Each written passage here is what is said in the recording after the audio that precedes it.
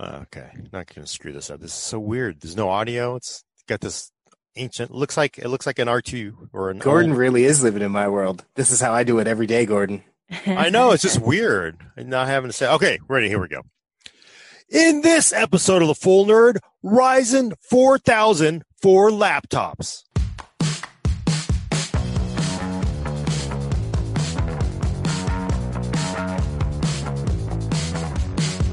Welcome to the Full Nerd, episode 132. I'm your host, Gordon Bong, with co-host Brad Charkis. Hello, Internet. Elena Yee and my Zoom is on the right. I don't know where she is on hers. I'm in the Lower top right. right. You're in the top right? Yes. And Adam Patrick Murray is controlling the horizontal and vertical, sort of. I feel like I'm getting every week a more firmer grasp on the remote horizontal and verticals. I think we're good to go. This is a topic people have been waiting for a while, so I think we should just hop right into it. Yeah, so we are going to be talking about AMD's Ryzen 4000. It's finally here, and I can tell you, going to many AMD press conferences, you could tell that at a certain point, Lisa Su herself got tired of people asking, like, when are we going to see this in laptops? It's like, well, every time people would ask, reporters like myself would go, when are we going to see this in laptops? And she would just kind of like, at a certain point, it's like, when you see it, today you see it, and it is a stunning change in laptops because I will say AMD has never won the laptop war with Intel.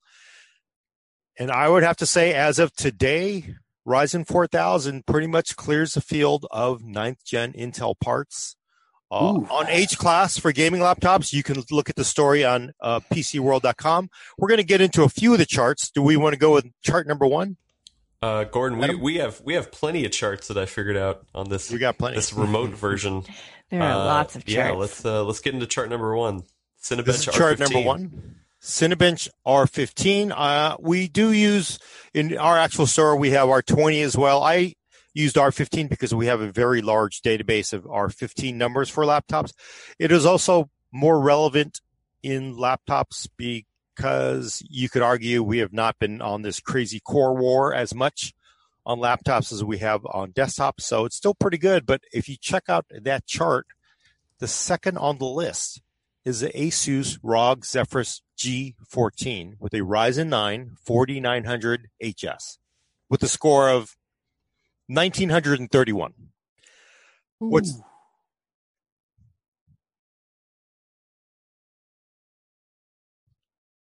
Yes, so far that is the only Ryzen laptop that I've seen out there. We were hoping to get U-class laptops, sort of, thinner and lighter, 2.5 to 3 pound laptops. This is a 3.5 pound gaming laptop with again, Ryzen 9 and an RTX 2060 Max Q.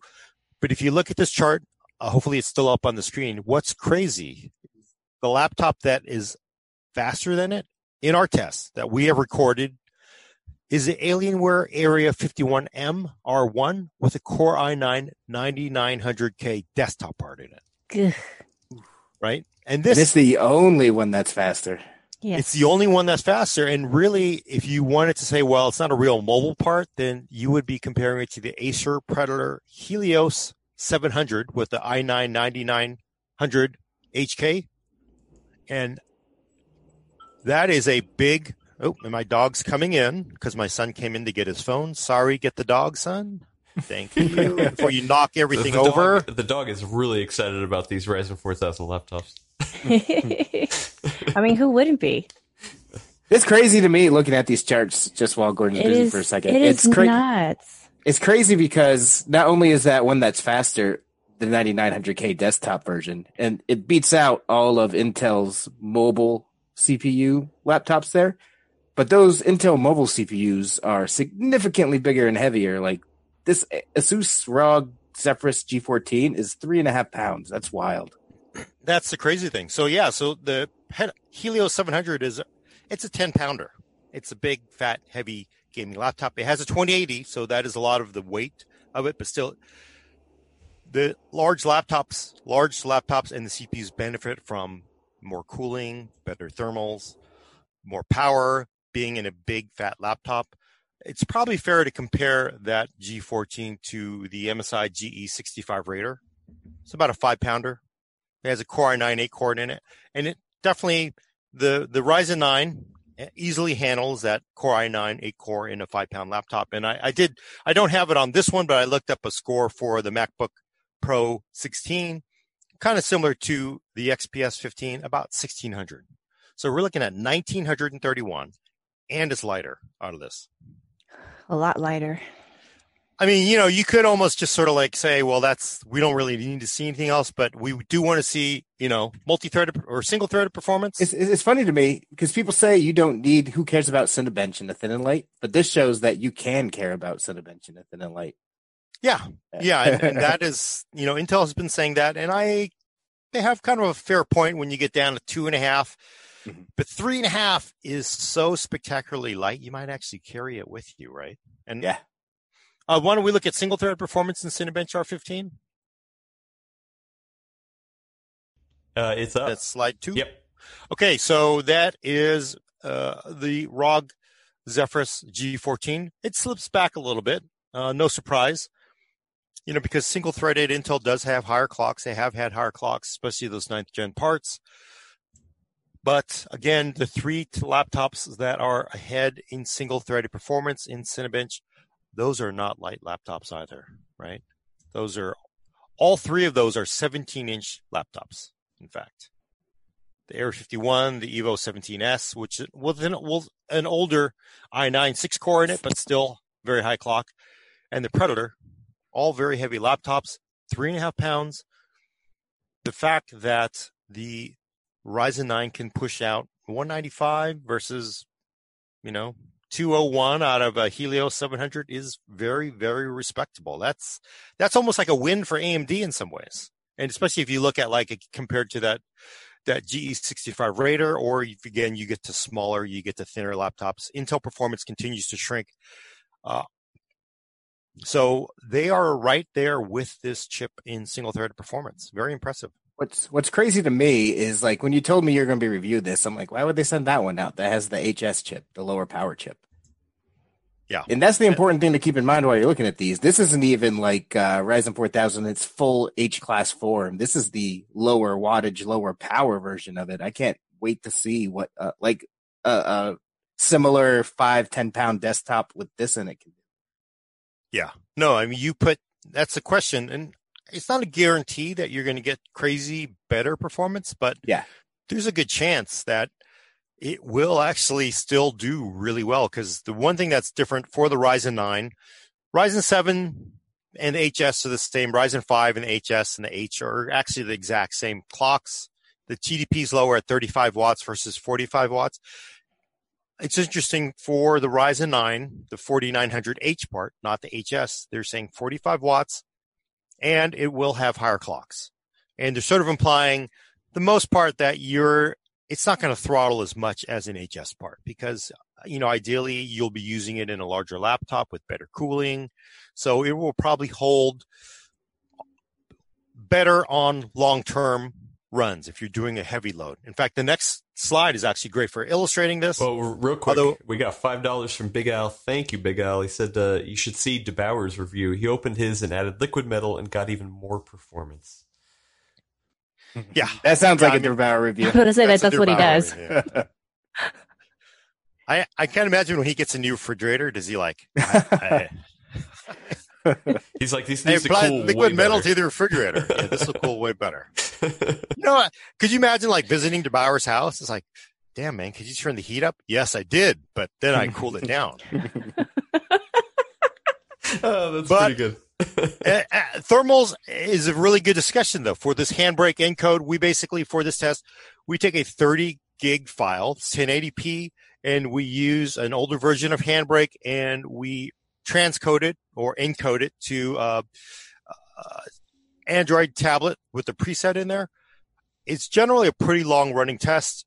I will say on, a quad core U class, it's about an hour run. So the longer you run a laptop, the more the heat builds up. If the thermals can't keep up with it, it's going to start to slow down or throttle, as a lot of people like to complain about. So we like to run this test to see, well, how does it react to a longer load. And I will say, when we started using this test back when we had, quad core KB Lakes, it still took quite a while to run, right? So it was enough to heat the laptop up. I think we're going to have to we're almost to the point where we have to switch it, but we're going to have to start recording Lord of the Rings. Yeah, Lord of the Rings or something longer. But again, it's still, you're over 20 minutes on the encode. So 20 minutes is generally enough to burn off all of your turbo boost, all of your boosting. So you're going to run into thermal issues. Although with these laptops, they're so fast, maybe not as much as before. But look, again, number one is that Alienware with an Core i9 9900K desktop part, 8 pounds. Number two, 10-pound Helios 700 with a Core i9 9900HK. And then number three is that tiny little Asus G14. Not that far behind either, right? That's wild. That's wild. And what it also says is like Ryzen is efficient enough that it can still handle a decent load for a pretty long amount of time, even on a 3.5-pound laptop. So that implies the CPU is tremendously efficient over what we're seeing out of Intel's current parts. And this was just running on the CPU, this handbrake encode, right? Yeah, so the handbrake encode is older, so we're not doing QuickSync, we're not doing CUDA. We are running it strictly as a CPU load.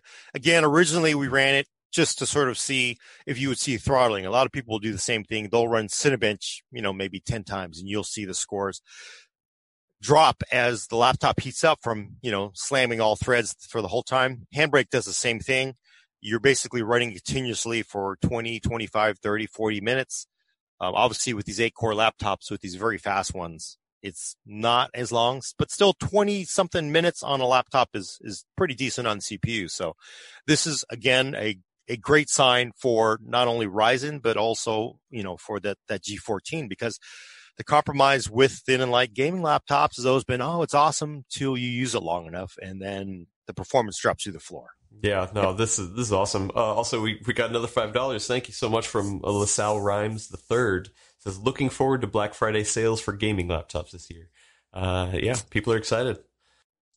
Yeah, and we're just going to blip through a few of these. These are fast, just because I want to say, people go like, you only ran Cinebench. We actually ran a lot of different tests, but this next one is Blender, a slightly older version, but it's what I have recorded for the Core i9. I wanted to show that GE65 Raider. I unfortunately don't have scores for the Helios, the Area 51, but this is actually the realistic battle you're going to see, which is the G14 versus the, sort of that 5-pound gaming laptop.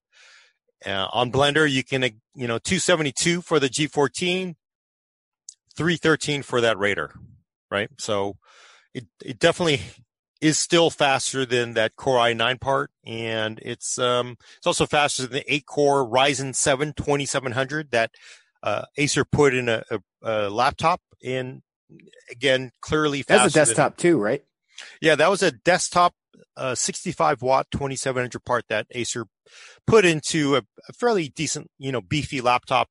What I loved about that Helios 500 is they made an Intel version and they made a Ryzen version. So the Intel version used a 8950HK part, and that was a 6-core, very high clock part. And even with that 8-core Ryzen 7 2700, that Intel part cleaned that Ryzen's clock, right? That really they was the exact same laptop shells, same size battery. I could swap the bottoms out from those laptops. So they were really a good way to sort of judge at that time Ryzen versus Core i9. And Core i9 smoked Ryzen, even the Ryzen, 2700. And as much as people want to say previously that AMD is just as good as Intel, I would have argued that whole time, because the truth is Intel ruled the roost. It was very hard to justify buying an AMD based laptop for H and for U class versus those Intel chips, because they were just so good. That 6-core Helios 500 was basically dead even with an 8-core Ryzen 700 2700. Well, you know what? Ryzen 4000 changes it, because look at that. Those were big, heavy 6-pound laptops. This is 3.5 pounds, and it's leading the pack. Oof. Impressive. And a That's couple wild. more. That's crazy. It's literally never happened. No, and it literally never happened. Just we can probably just blip through this. This is PowerArray multi-core 3.7, same thing. Core i9 getting smoked by that Ryzen 9. Not even close. Not even close in this one. Same thing for the older Intel part and that older Ryzen. Look at that Ryzen 2700. It just did not cut the mustard. 4000 is not the same as 2700. Single core performance again. Surprise. Generally, Intel has a pretty good, decent advantage in single core performance, single thread performance. But, desktop is a little different because desktops, you have unlimited cooling, unlimited power delivery. Those things just crank those clocks up. Laptops, not quite the same. They're very, very handcuffed by what they're inside of. And we're kind of dead even. Core i9, which still has a very high boost clock that sort of falls off as it runs. That Ryzen 9, dead even with it. And also dead even with an older 6-core, very high clock Core i9 part. But that Ryzen 9 is standing with those two other laptops, right? And that's, again, in a 3.5-pound laptop. That's the crazy part to me, all this. It's not just that AMD beat them. It's that AMD beat or equaled them in a 3.5-pound laptop. Like, right. Every time you're saying these numbers is blowing my mind. I know. And it's just sort of like, it's one of those things where like, do you need to run these other numbers? But you do have to do it. But next one is Time Spy. We're going to go over this quick. Same deal. Big, fat, giant laptops. Actually, pretty good, but they're big, fat, giant laptops. Again, that Core i9 in a 5-pound laptop is going to lose to that Ryzen 9. That's a Time Spy CPU. That's pure CPU load. It is a physics engine based on an open source. I think it's bullet physics. And although we're really talking about Ryzen, I do want to talk about the graphics inside of that G14. I think it is worth talking about. One of the messages that AMD made with Ryzen is, look, we're going to save you all kinds of power because you're not going to heat the CPU up like a Core i9 part. So you're going to take that savings from your CPU. You're going to run your GPU harder. I think that probably makes a lot of sense. I think that's probably going to prove to be right. But from what I've seen, from what I have, I think it's a little hard to say. I can't prove it. I think it makes a lot of sense because you have a fixed power budget, fixed thermal budget. You get more out of Ryzen than you do from Core i9, Core i7. But I don't have RTX 2060 3.5-pound laptop with a Max-Q 2060 Max-Q in it to compare. I will say there are some really good signs, and that is. I would say I think that's interesting. That I think that says stuff on its own. The fact that 2060 has been around for a year and a half now, or a year in laptops maybe, and we haven't even seen a 3.5-pound Intel laptop. No, and that's what's coming out with Ryzen 4000. Yeah, and so if we go to the next chart, this is just Port Royal, just a pure ray tracing benchmark in 3D Mark. This is actually a good sign because the G14 is a little bit faster. That's with the Max-Q part. We're a little bit faster than the Dell G7 with the 9750. That's actually your pretty standard Intel build out with the 9750. That's 6-core with the 2060 part. That's a full 2060, not a Max-Q part. And the G14 is slightly faster on the GPU. That could be AMD's argument that, hey, look, we're giving you more power so for your GPU, but that is a Max-Q part. And, I don't know that much about the Max-Q part. Notebook Check does have information on it that you can read, but that is a good sign. The graphics in this laptop, you're not going to get hurt by this. You're not like you're going to take this, run the CPU so hard that you have nothing left for the GPU. So I think that's a good sign for AMD. Next one. Big Al 268 says, confirmed AMD is the first to successfully reverse engineer alien technology. Yeah, right. I know you would think so, right? And I will say that's always something everybody said over the years, because I will say when Intel has had its winning streaks and you're like, where'd they pull out of? You're like Area 51. Well, clearly, I guess maybe AMD got the Area 52 or something, so they got that stuff too.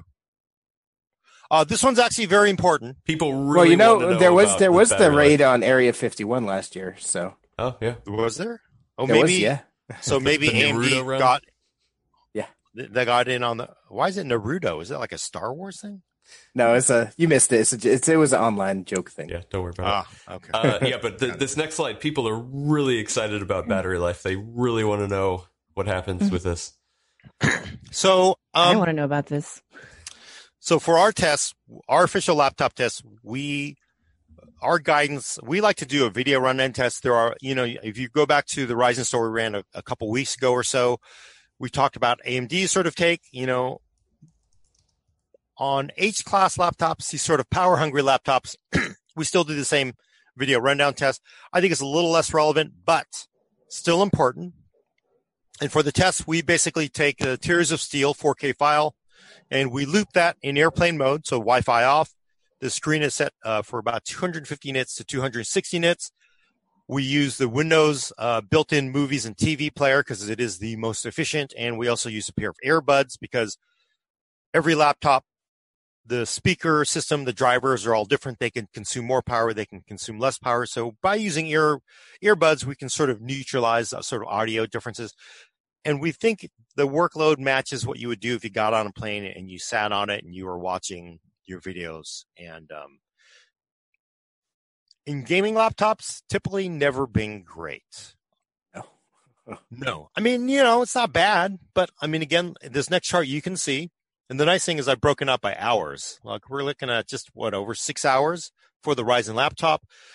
G14s, and very important is to know the size of the battery life, although I said 78 watt hours. It sort of varies in the Windows report, but it's 75 watt hours. 75 is the official spec. Battery size does make a difference because you look at the top is an older Gigabyte Aero 15X. They put 94 watt hour batteries in them. Gigabyte did it right with that laptop. They put it, real gaming GPU, at that time, real gaming CPU and big batteries. So very decent battery life, but that Ryzen G14 is doing pretty well. I mean, it's hanging right there with the GS75, with the 8750, that's a 6-core, and a 2080 in it. But for our test, because we're using Windows, movie, and TV, and this is actually very important with this generation of Ryzen, is it has integrated Radeon Vega cores. So previously, if you look down at the very bottom of this list, you could see the Predator Helios 500 with the Ryzen 7 2700 with a Radeon RX Vega 56. One of the issues with that CPU is it didn't have integrated graphics. So in order to play video, in order to use your laptop, that Radeon had to be running. So you had an additional power load just to do nothing. So it has consider it has essentially the same size battery as this Ryzen 9 4900HS, but it gets you about 72 minutes of runtime, right? 5 times less, 4 to 5 times less. And we're looking at over 6 hours on the G14, very respectable. That's better than GS65 with a 9750H. Again, we're running everything on the integrated graphics. The graphics don't make any difference. At that point, when you're running just video, the GeForce or the Radeon should be mostly asleep, and everything is running on that GPU. So I got to say, the AMD's right in the ballpark. I would not be afraid of AMD battery life. I guess that was really sort of one of my reservations this whole time from CES and now. I'm really pretty comfortable with it. Well, real quick, we got 2 clarifications. One of them is this is a 4K at 60 frames a second. Is that what this is capped out at? I think it's a 4K 30. Oh, okay. Okay. AMD was actually kind of wondering why do you even use 4K? And I was like, well, at the time we adopted this, which was many years ago, we wanted a video file that would be a little harder on the IGP because if you just sort of loop the 1080p, low bitrate file or something, it would just you'd be looking at an even longer runtime. So we selected something a little harsher. It's also open source. So if you wanted to, you can actually download this video, set the brightness if you have the tools to do it yourself and test it yourself. In that time though, a lot of the IGPs have so much acceleration for all the advanced codecs and everything. It's pretty much cruise control. My guidance here is 6 hours for our 4K file. AMD, I think ASUS says, 10 hours, but that's obviously lower brightness and a lower bit rate, lower resolution file. If you were to fire up the GPU for gaming, I would say you'd be lucky to get an hour and a half. And that's generally in every single gaming laptop I've ever tried. You'll be lucky to get an hour and a half if you're going to play games.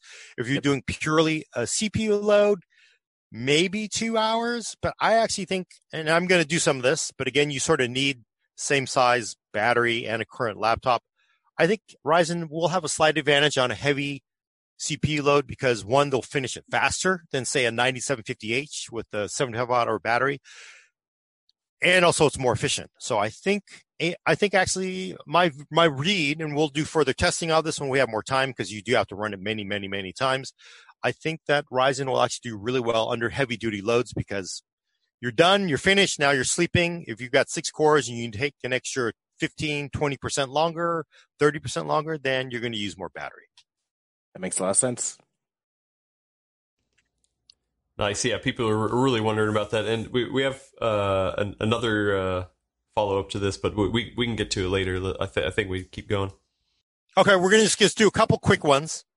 This is just simply Cinebench. I do want to look at because Intel has traditionally had an advantage at lightly threaded tasks that they can run the boost up to 5 gigahertz to 4.8 and all that kind of cool stuff. So I wanted to see what it looked like. So I take Cinebench R15. I run 1 thread, then 2 threads. We wait 1 minute between runs to let them rest a little bit. 2, 3, 4, all the way up to 16 threads, or whatever max the CPU has. This one is just simply, we're going to skip the actual raw score. You can see that on the website in our story.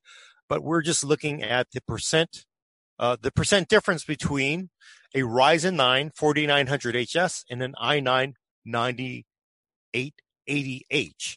So, as you can see on those light threads, 1, 2 threads, Intel has a slight advantage. Again, they boost up pretty high. So they definitely have a very slight advantage. 2% is not a lot though. Then you get up to, by about six threads, AMD's got up to 8%, and then you're up to like 18, 15, all the way by the time you get to 16 threads. AMD has a 18% performance advantage over an 8-core Core i9 988H in a 5-pound laptop, which is a big win, if you ask me, for Ryzen 4000, because they're not giving up. You could, in the past, argue that on desktop, 9900K SK will smoke even some of the best Ryzen parts because of those high clock speeds. I wouldn't say it's quite the same on laptops. I think Intel's very shackled by that 14 nanometer process. They can't push the clocks as long as they can on a desktop part. So that's a big win for Ryzen. But the next one, I think, is actually, some people are going to say it's unfair. I actually going to make my argument. Here's my case as a litigator for why it's even more fair. This is the Ryzen 9 4900HS 35-watt part versus a Core i7 9750H in a 4.5 5-pound gaming laptop. That boost advantage that the Core i9 has is not there on the Core i7 9750H. This laptop's a little bit thinner. And it's simply a massive whooping. You're up to by the time you're at 4 threads, it's 41%. By the time we're all the way out to 16 threads, it's 62% faster than a 9750H. I know, of course, people are going to say, well, that's not fair. Ryzen 7 4900HS is a Ryzen 9. You can't put that against a Core i7 9750H. But my argument is on the last slide here. This, I think, is, as Brad has been mentioning many times, this is the most important factor here, and it is the weight. And this is the approximate laptop weights. Is this the updated one, Adam, with the iPad? Even? Yes, it is. Or is this So if you can see the bar in green, that's old school AMD green. People don't remember they were green before they were red. But you can see the weight here.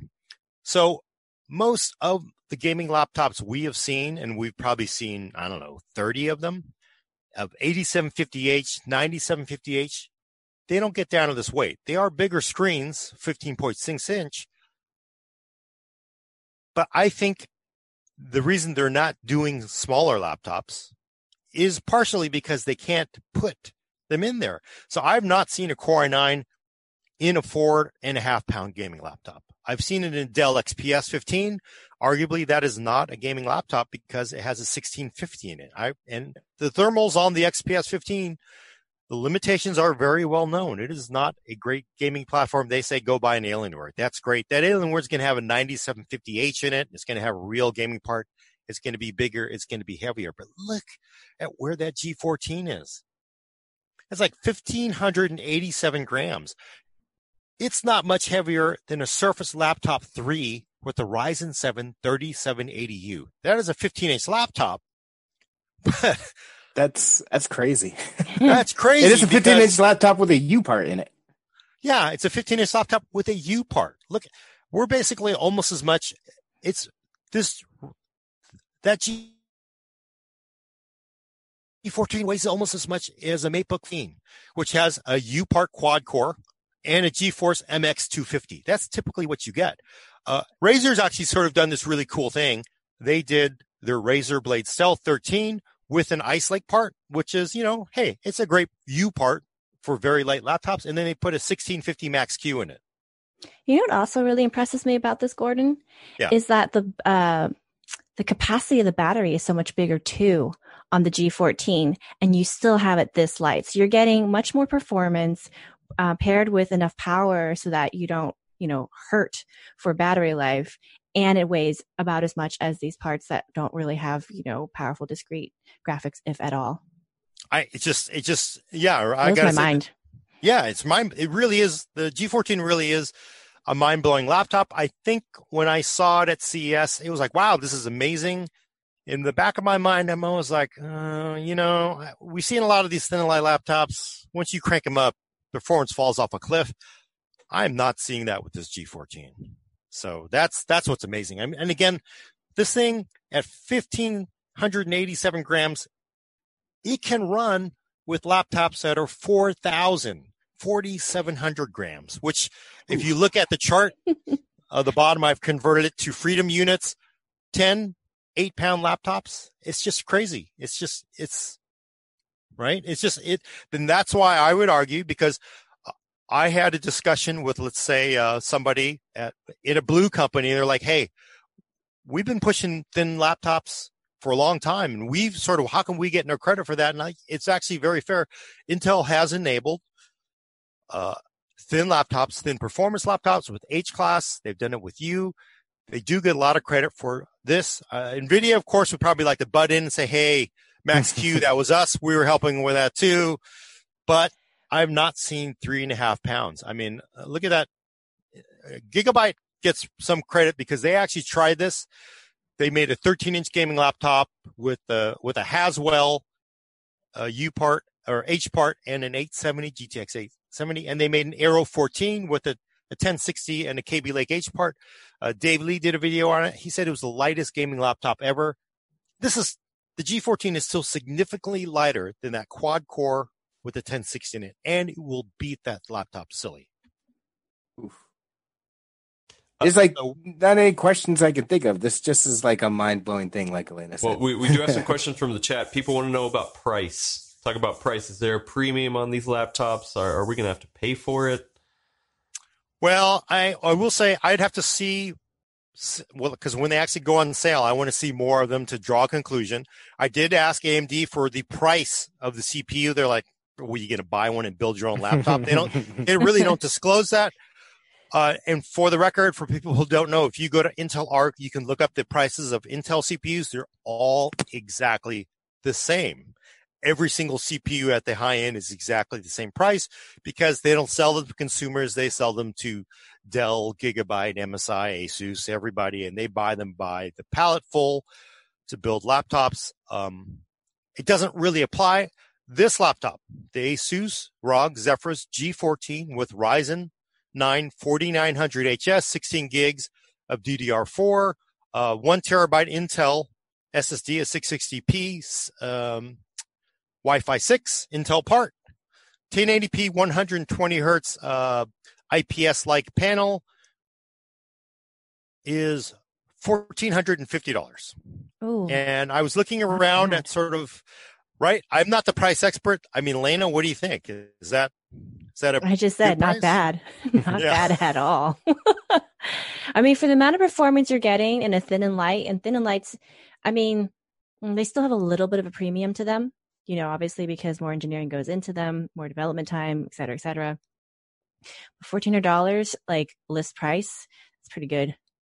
Yeah. And I was trying to draw a determination of the price, but it's a little hard because everybody in the world has run out and bought a gaming laptop because they need more performance at home. Yeah. So prices are a little inflated, but I will say for this performance, again, on the CPU side, you had to step up to a Core i9. So you were not seeing Core i9 laptops for $1,500. That's what I was thinking. I was coming from the opposite side of Elena. She's coming from the light side. I was thinking of the gaming side. I'm like, this beats a 9980 KHK or whatever it's called, and you can't get Core i9 in a laptop for $1,500, much less than a 3.5 pound laptop. It's just ludicrous. Yeah. For the most part, it's 20. You're sort of getting the CPU performance at 1450 that you would traditionally 6 months ago would have paid $2,500 for the CPU side. Right? I honestly think too, the fact that we are able to come at it from two different angles just says how amazing this part is, because it overlaps these two different paths two paths that used to be separate, right? So now you guys are coming at it from the gaming perspective. I'm coming at it from, oh crap, like look how much you can pack into a thin and light, and it's the same thing in the end. We're just looking at it from two different angles. Yeah, and it's a little bit of an interesting place because again, we didn't run any graphics benchmarks because you know what? An RTX 2060 is an RTX 2060. In this case, though, it's a 2060 Max Q, so it makes it hard to compete against. It's a little hard to sort of divorce that Core i9 performance price from the graphics because at $2,500, you were also getting a 2080, which is a much more serious GPU. You were getting, a lot more performance on the graphics side. People were not making Core i9s with 1650s. They were not making them with 2060s. They were not making them with Max Q parts in thin and light laptops. Although in the heart, I mean, it could be just OEM says that just doesn't make any sense. And then also kind of sometimes I wonder if it's like they couldn't do it. You just couldn't do it. You literally, I don't know if it's because you literally can't make a 4.5 pound gaming laptop with say a gaming grade GPU with an i9. I think there's just too many thermals for the Core i9 because, again, look at on this chart, there's a MacBook Pro 15. There is, I think, an XPS 15. Those are both heavier than the G14 and their GPUs are not gaming grade GPUs no matter what. In fact, even the power supply in the MacBook Pro 16 is 96 watts. There's no way they're running that Radeon that hard. Yeah, and so another question a lot of people have been asking about through the course of this is fans. How hot does it get? Does the fan speeds kick up? I mean, what are we looking at there?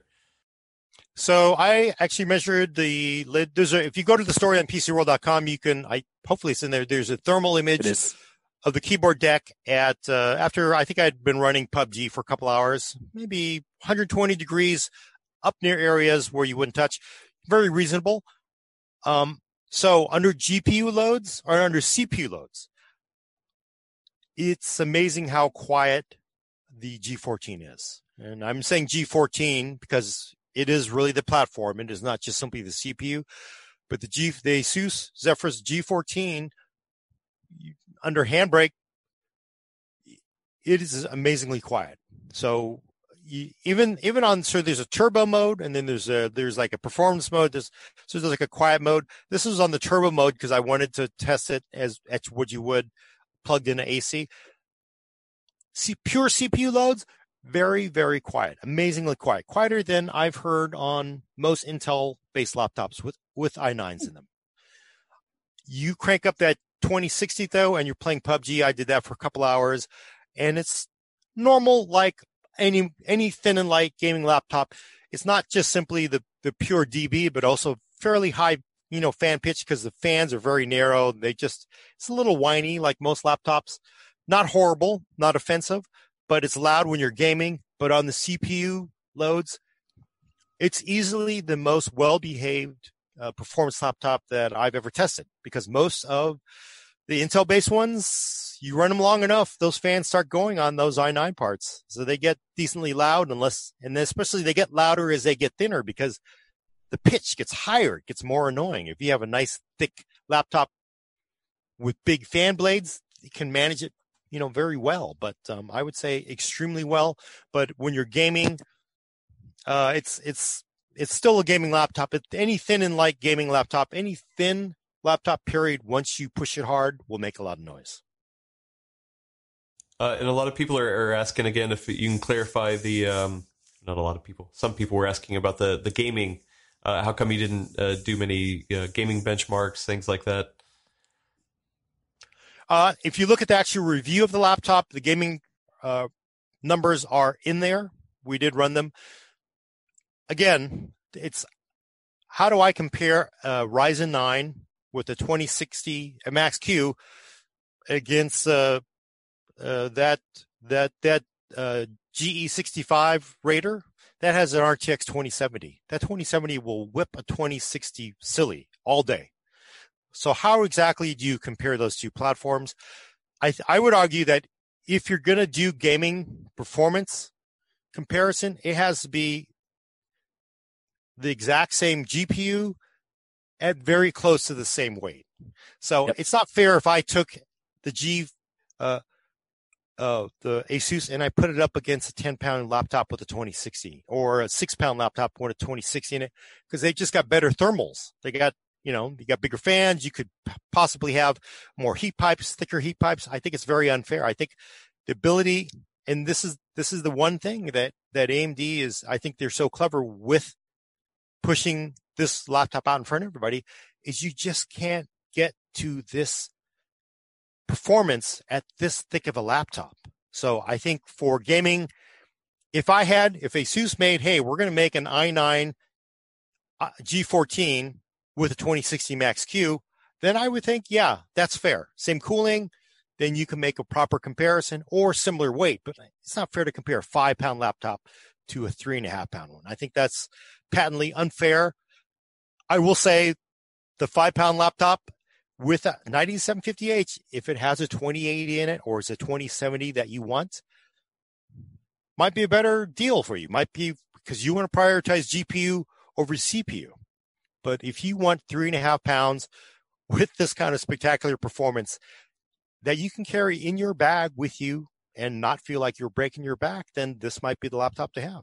Yeah, that's it's a 2060. So you get 2060 performance. That's roughly what you're going to get. There's a little bit of variability in laptops, but you can't get a 2060 in an Intel-based thing. So the key selling point for this is the fact that it is a 2060 in a laptop that's thin and light. It's not fair to compare it to a 10-pound laptop, like you're saying. I totally agree. Yeah, and that's why I didn't do it in the review itself. Okay, we got a question from Karthik asking, will it be smart for OEMs to switch to Team Red now for gaming laptops and workstation laptops? Do you see flagships like the XPS, Prestige, etc., going to Ryzen 4000? I think, yeah, sure, certainly. Remember, this is not a desktop discussion. You can't separate the CPU from everything. As much as AMD simply owns performance laptops right now, there's no question that AMD's in front. There are a lot of pieces that Intel has been putting in place for a long time that still makes it attractive to them. Again, I have not seen Thunderbolt 3 on an AMD-based laptop. I'm told they will be coming later this year.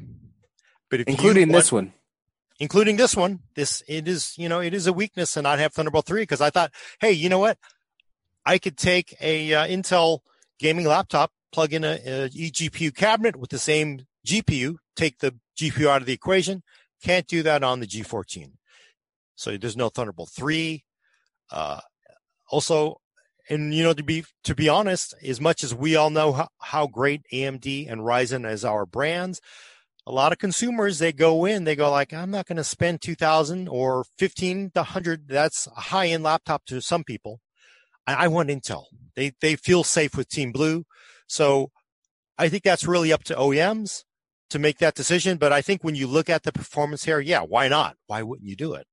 So I would expect them to. I'm really looking forward to starting to see more models of this. I really want to see what happens when a chip like this does get paired with a 2070 and a 5-pound laptop and see how that hangs with Intel.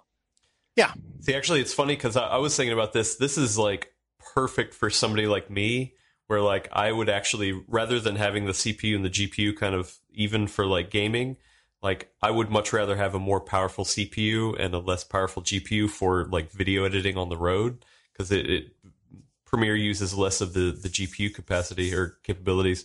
So for me, like, wow, this, like having that much power in something that thin and light, but still like get crushing performance, like, oh boy, wow. I mean, Right. the only thing I would have to factor in there is like, you know, does QuickSync, you know, help put it over the edge in some of these video applications? Like, what do you think the benefit is, especially on the mobile side, having QuickSync? Well, I think for if say, I mean, honestly, I would fully expect Dell, if the yields are there and the parts are there, I would fully expect Dell, Apple. Frankly, I would not be surprised if we saw an Apple laptop. There's been hints in the code of Apple supporting AMD soon. Right, and same thing. And clearly, Microsoft work with AMD on the Surface laptop there. I would expect it. So those are some big threes. I would not be surprised. But to your question, I think if you have an RTX, you have basically Turing cores in there. QuickSync is pretty awesome. But for, a lot of Adobe products, they support CUDA really well because NVIDIA, much to its credit, started working with Adobe years and years before everybody did on GPU encoding. So, I would think having RTX in there is a perfect trade-off for QuickSync. But there are some things that do like QuickSync, and you could argue that maybe you would want QuickSync. But for you, are you going to trade 6 cores for something that thin? Because that's about as thin as they're getting, right? Versus 8 cores, much, much more CPU performance. I would definitely take the Ryzen with Turing cores for content creation with a better screen. Thunderbolt 3, though, I don't know how important that is to you, Adam, but, I mean, not when I'm on the road for CES and stuff like that. Like I said, I mean, the GPU is not as big of a factor, so like plugging in the eGPU isn't going to really get me much, at least on the Windows side. So yeah. But storage, you do get blazing fast storage over Thunderbolt 3, so. I'm real curious to see how Comet Lake H winds up sticking comparing to this, because at CES Intel said that Comet Lake H is coming soon and that they're going to hit 5 gigahertz, which is ludicrously fast on a desktop, but especially for a laptop. Yeah. But I don't expect a 14 nanometer part hitting 5 gigahertz to come anywhere near a 3.5 pound form factor. Yeah, and I think that is the weakness. I think Comet Lake H, they're talking like 5.3 or some of the numbers. I think the leaked numbers are out there. Yeah. It's going to move that left side of the chart up where they're going to give you more single-threaded performance. But are you going to be able to get that down in that way? I don't think for the weight they're going to be able to do it. So that's going to be the one thing that AMD is going to have a huge advantage over even Comet Lake H. It feels like. I don't know though. We don't know. I had a conversation with someone, Team Blue, and they weren't too worried about Ryzen Mobile. I'm not sure they expected this performance out of Ryzen Mobile though. So we'll see. I'd love to talk to that person again after what we're seeing today, but clearly it was a surprise for most people, I think, how fast this thing is. So just to switch over into some more questions, if you have questions, get them in the Full Nerd Discord. We have a Full Nerd questions section. That's always the best place to put it, or you can put it in the chat and I'll hopefully see it. Big Al 268 put in this morning before the show. So considering the performance these Ryzen 4000 chips seem to be doing, doesn't this kind of make some of the smaller form factor desktop/portable PCs redundant that have similar specs? You mean desktop small form factor, or Yeah, mean, yeah, like or she- Nux and stuff. yeah. I don't know. They're different uses. Like you're not gonna want a laptop. You might want a laptop like this, but to me, Nux are for like home theaters or sitting on the corner of your desk or something like that, connected to a big monitor. Like, and that's a different scenario that you would want than you would want a thin and light, ultra powerful laptop like this. And they cost a lot less if you don't need all that power. Yeah, I agree with Brad. Yeah, and Vegetable Stew said, how does it feel now that AMD has a mobile CPU that could easily beat Intel's counterparts? Feels like Intel had the laptop space forever up to this point, and forever, right? Like you said earlier. Yeah, no, I have to say, I'm shocked because, again, AMD is never beaten in its entire history. I don't know why people miss this when I say this, but AMD has never beaten Intel on laptops. On desktops, they certainly have at the performance game. Laptops is a different thing. It takes a lot more engineering. It takes a lot more work to get everything ready, but it's just amazing how far ahead it is over those Core i9 8 cores. The current 9th gen, not 10th gen notwithstanding, we'll see how those shake out, but it's just amazing that they're so far ahead with these 7 nanometer parts over those 14 nanometer parts. And I suppose we should have expected it. I mean, they were super efficient on desktops. And of course, a lot of people would say, of course, it's going to be super efficient on a laptop. You never know, but and clearly the battery life is good and the performance is incredible. So yeah, it's a shocker. I mean, this is something that Intel has never lost at before. And, of course, to be fair, remember we're talking H-class performance laptops. We'll see when, I'm going to be doubter again, but let's see when we get U-class AMD laptops in, how they perform. And it's a very different world down at 2 pounds, 2.5 pounds. That's a very different class of laptop, very different use case. And they don't have discrete graphics in those either. That might make a huge difference. Yeah. So we'll see, right? I mean, we'll see. I think we don't know the answer till we see the U parts, but clearly in H, you're going to want a Ryzen if you care about CPU performance, right? This morning, for just to jump in there this morning, earlier this year, or I guess it was the end of last year, when all the Ryzen 3rd gen chips were coming out, it felt like I was sitting there just like stunned. Like I felt like this was like a moment. It's cool to be sitting here covering this stuff because it feels like this is a moment where, 10 years from now, when you're going back and doing the sliders, the X most momentous moments in PC history, like 3rd gen Ryzen is going to be part of it. I felt that same way this morning sitting here. I kind of oversee a lot of the coverage in the mornings on PC World because I work on the East Coast and I had a ton of stuff to edit, different people to talk to, stuff like that. But I set it all aside and was just sitting there devouring all 3 of Gordon's articles because I'm just like, wow, this is a big deal. So to me, it feels huge. Yeah, good job working on those articles, man. The people should definitely check them out on PC World. Gordon's put a lot of work into those, and even though we don't have more video, versions of these, you should definitely go read the articles.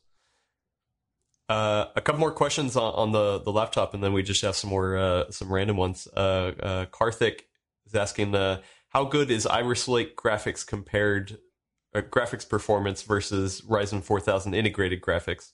For ultra portable iGPU based convertibles, do you think Ice Lake will lose to Ryzen 4000? AMD's numbers already show that they're ahead of existing Ice Lake platforms. I didn't, to be honest, get into the Radeon Vega performance. I feel it's, that part is mostly there to just save power because they want to shut off the discrete part. It is the most powerful of the Ryzen stuff. That'll be a separate story later. My guess is they'll probably be ahead, but it is also unfair, again, for me to take a 3.5 pound, HS class laptop and compare it to a 2.5 pound XPS 13. I think it's, a little just, it's just not fair. I mean, the cooling solution for the HS is going to have way more heat pipes than you're going to have in a 2.5 pound laptop. So it's not necessarily fair. I would want to render a final judgment when we see similar weight, similar class laptops with those CPUs. But AMD's numbers say they were faster. That's what makes it so hard about laptops. Like we say it time and time again, it's really true. Like On desktops, stuff does matter, like the case that you put it in, et cetera, airflow. It matters a whole lot less than it does in laptops. Like the design is everything. It's really hard to divorce physical design of a laptop with graphics performance for all those things Gordon just said. So don't jump to conclusions because results from this don't necessarily translate universally across the field. Also, Karthik, thank you, gave us 39 Indian rupees. That's the first time I'd ever seen that symbol before. That was pretty cool. And Cannon Wright asked, does this spell the end of ARM chips in laptops, Gordon? No, I don't think it will. I think one, ARM chips never got started in the laptops. They've essentially been science experiments from all the companies, Microsoft, HP, etc., who have built on them. Lenovo has one, I think. Those are mostly hedging bets. I think they're sort of afraid for the future, and they want to have. I've always sort of felt Windows on ARM was an escape hatch in case the world of x86 imploded on itself. I think the world is very different now. It's not 2013.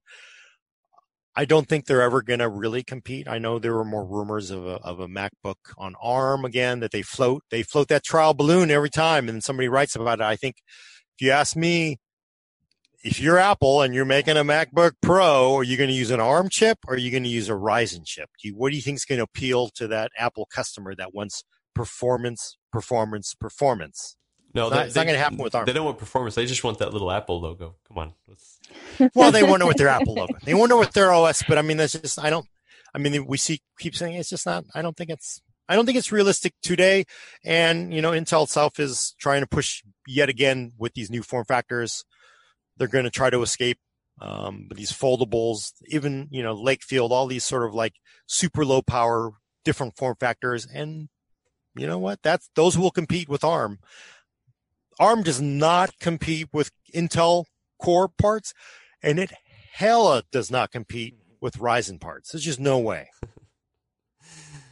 All right, if there's no more laptop questions, you can definitely get them in. We're going to go for a little bit longer here, but we got we just got $5 from Matthew Lang again. Thank you. Thank you. Talking about they're also working remotely. Glad to finally hang out with some of their favorite nerds online. Stay safe and stay healthy. Thank you, sir. You too. So Duke Nukem asked last Tuesday for $500, is the 2070 Super still the best graphics card for 1440p 144 hertz on most new games? As in, will I be very happy with that, or would it be better to pony up for the 2080 Super? In general, you'll be happy with that. It will get you above 100 frames per second in a lot of games. If you're playing the latest, most cutting edge games, like if you're playing, it's been a year now, but like in my head, I always think of Metro Exodus. So, anything like that, where it's like the latest technology, it's got ray tracing baked in, it's got all that kind of stuff, really hit stuff hard. If you can spend more, the better. The 2080 will get you closer to that 144 frames per second in the games that are more strenuous like that a lot more often. That being said, the 2070 Super is a damn good graphics card, and it will hit that in a lot of games, especially if you don't mind. I think we were talking about this last week with Hayden. Just dropping settings from ultra to high. Me personally, I don't see a big difference in fidelity when I do that, but I see a huge difference in frame rate. So it's up to you if you want to spend the extra $200 to get a 2080 Super. I think the 2070 Super will do exactly what you want and need in the vast majority of games. What are the prices on those these days, on average? I haven't checked in the last 2 or 3 weeks, so who knows with this era when Nintendo Switches are selling used for $410. But in general, they're still right around the MSRP. So 500-ish for a 2070 Super, 700 to 800-ish for a 2080 Super. Nice. Back to a laptop question. Keith Schwerin asked, what are the odds of the next Surface Pro using Ryzen 4000?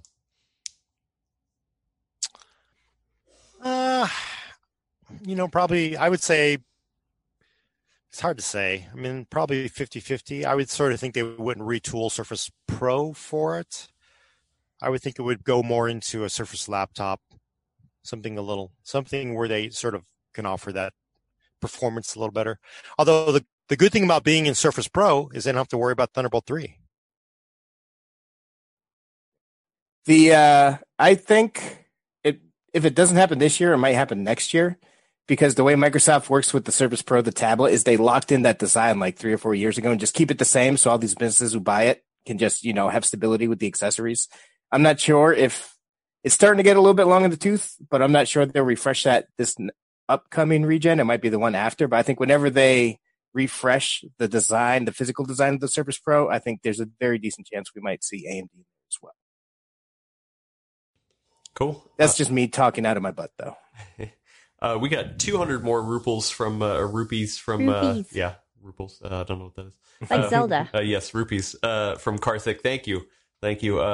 Question for Gordon: Intel Ice Lake plus MX series versus Ryzen 4000 plus Radeon. Which do you think would be a better all-arounder, thin and light? I think it probably depends on how you're going to define thin and light.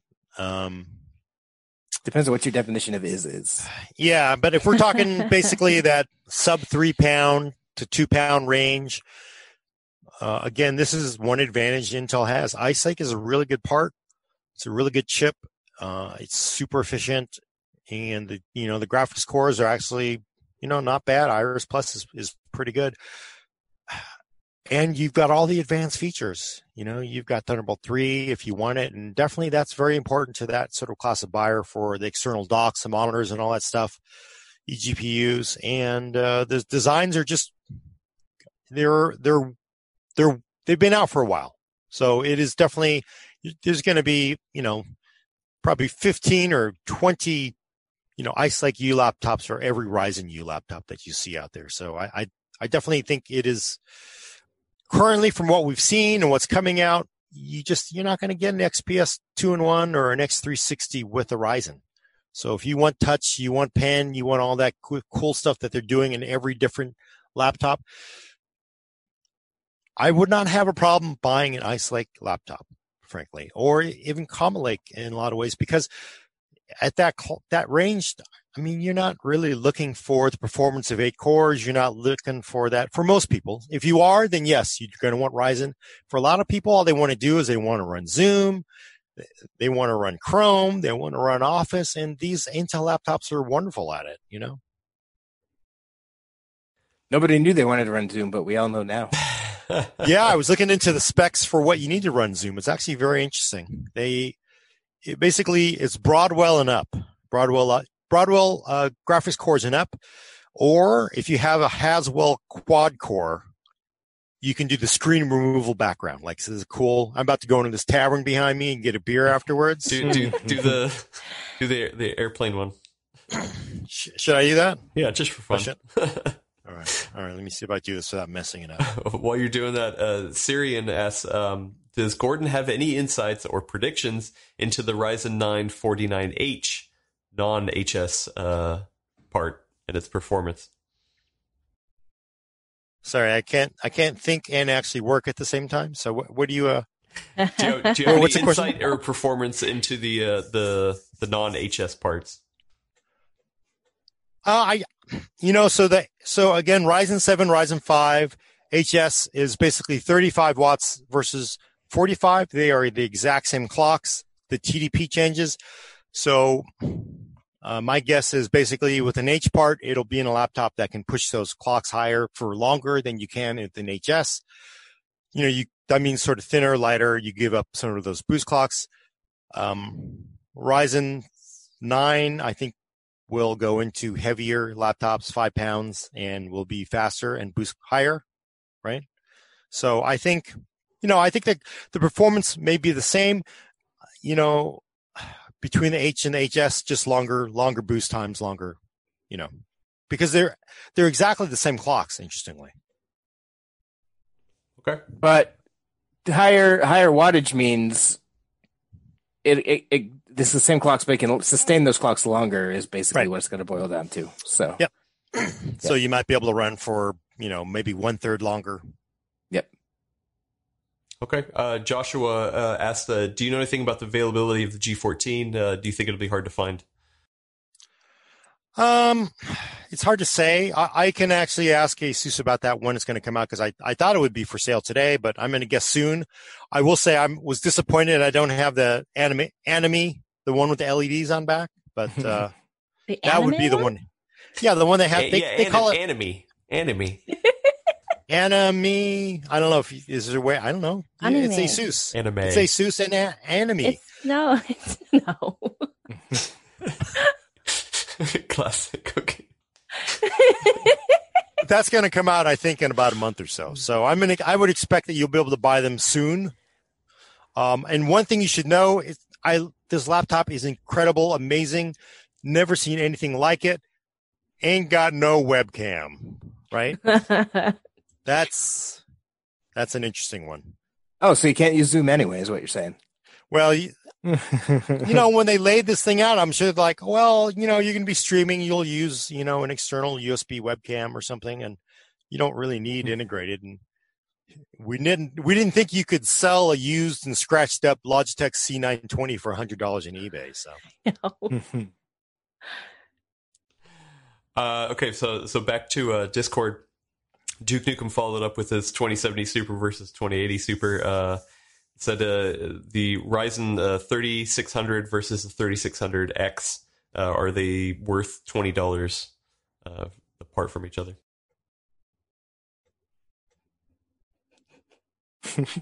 Sorry, we're distracted right now because Gordon is just looking around as this loop of going up in a F-15, I guess. Take the shot, Maverick! Take the shot! Well, I have to explain this for the audio listeners so they don't know why there's just like dead air for a second. It's pretty good.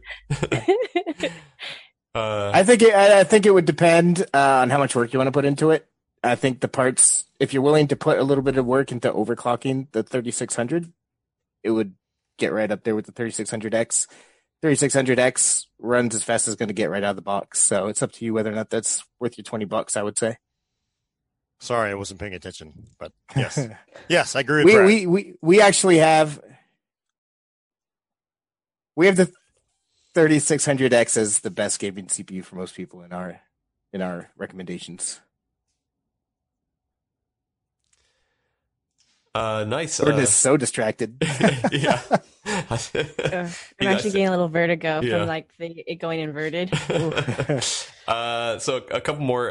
Duke Nukem asks, what effect do you think the human malware situation will have on the portable industry as of right now? Obviously, it's changing on the laptop industry, tablets, even webcams and stuff like that. How are things looking right now? Just a quick update.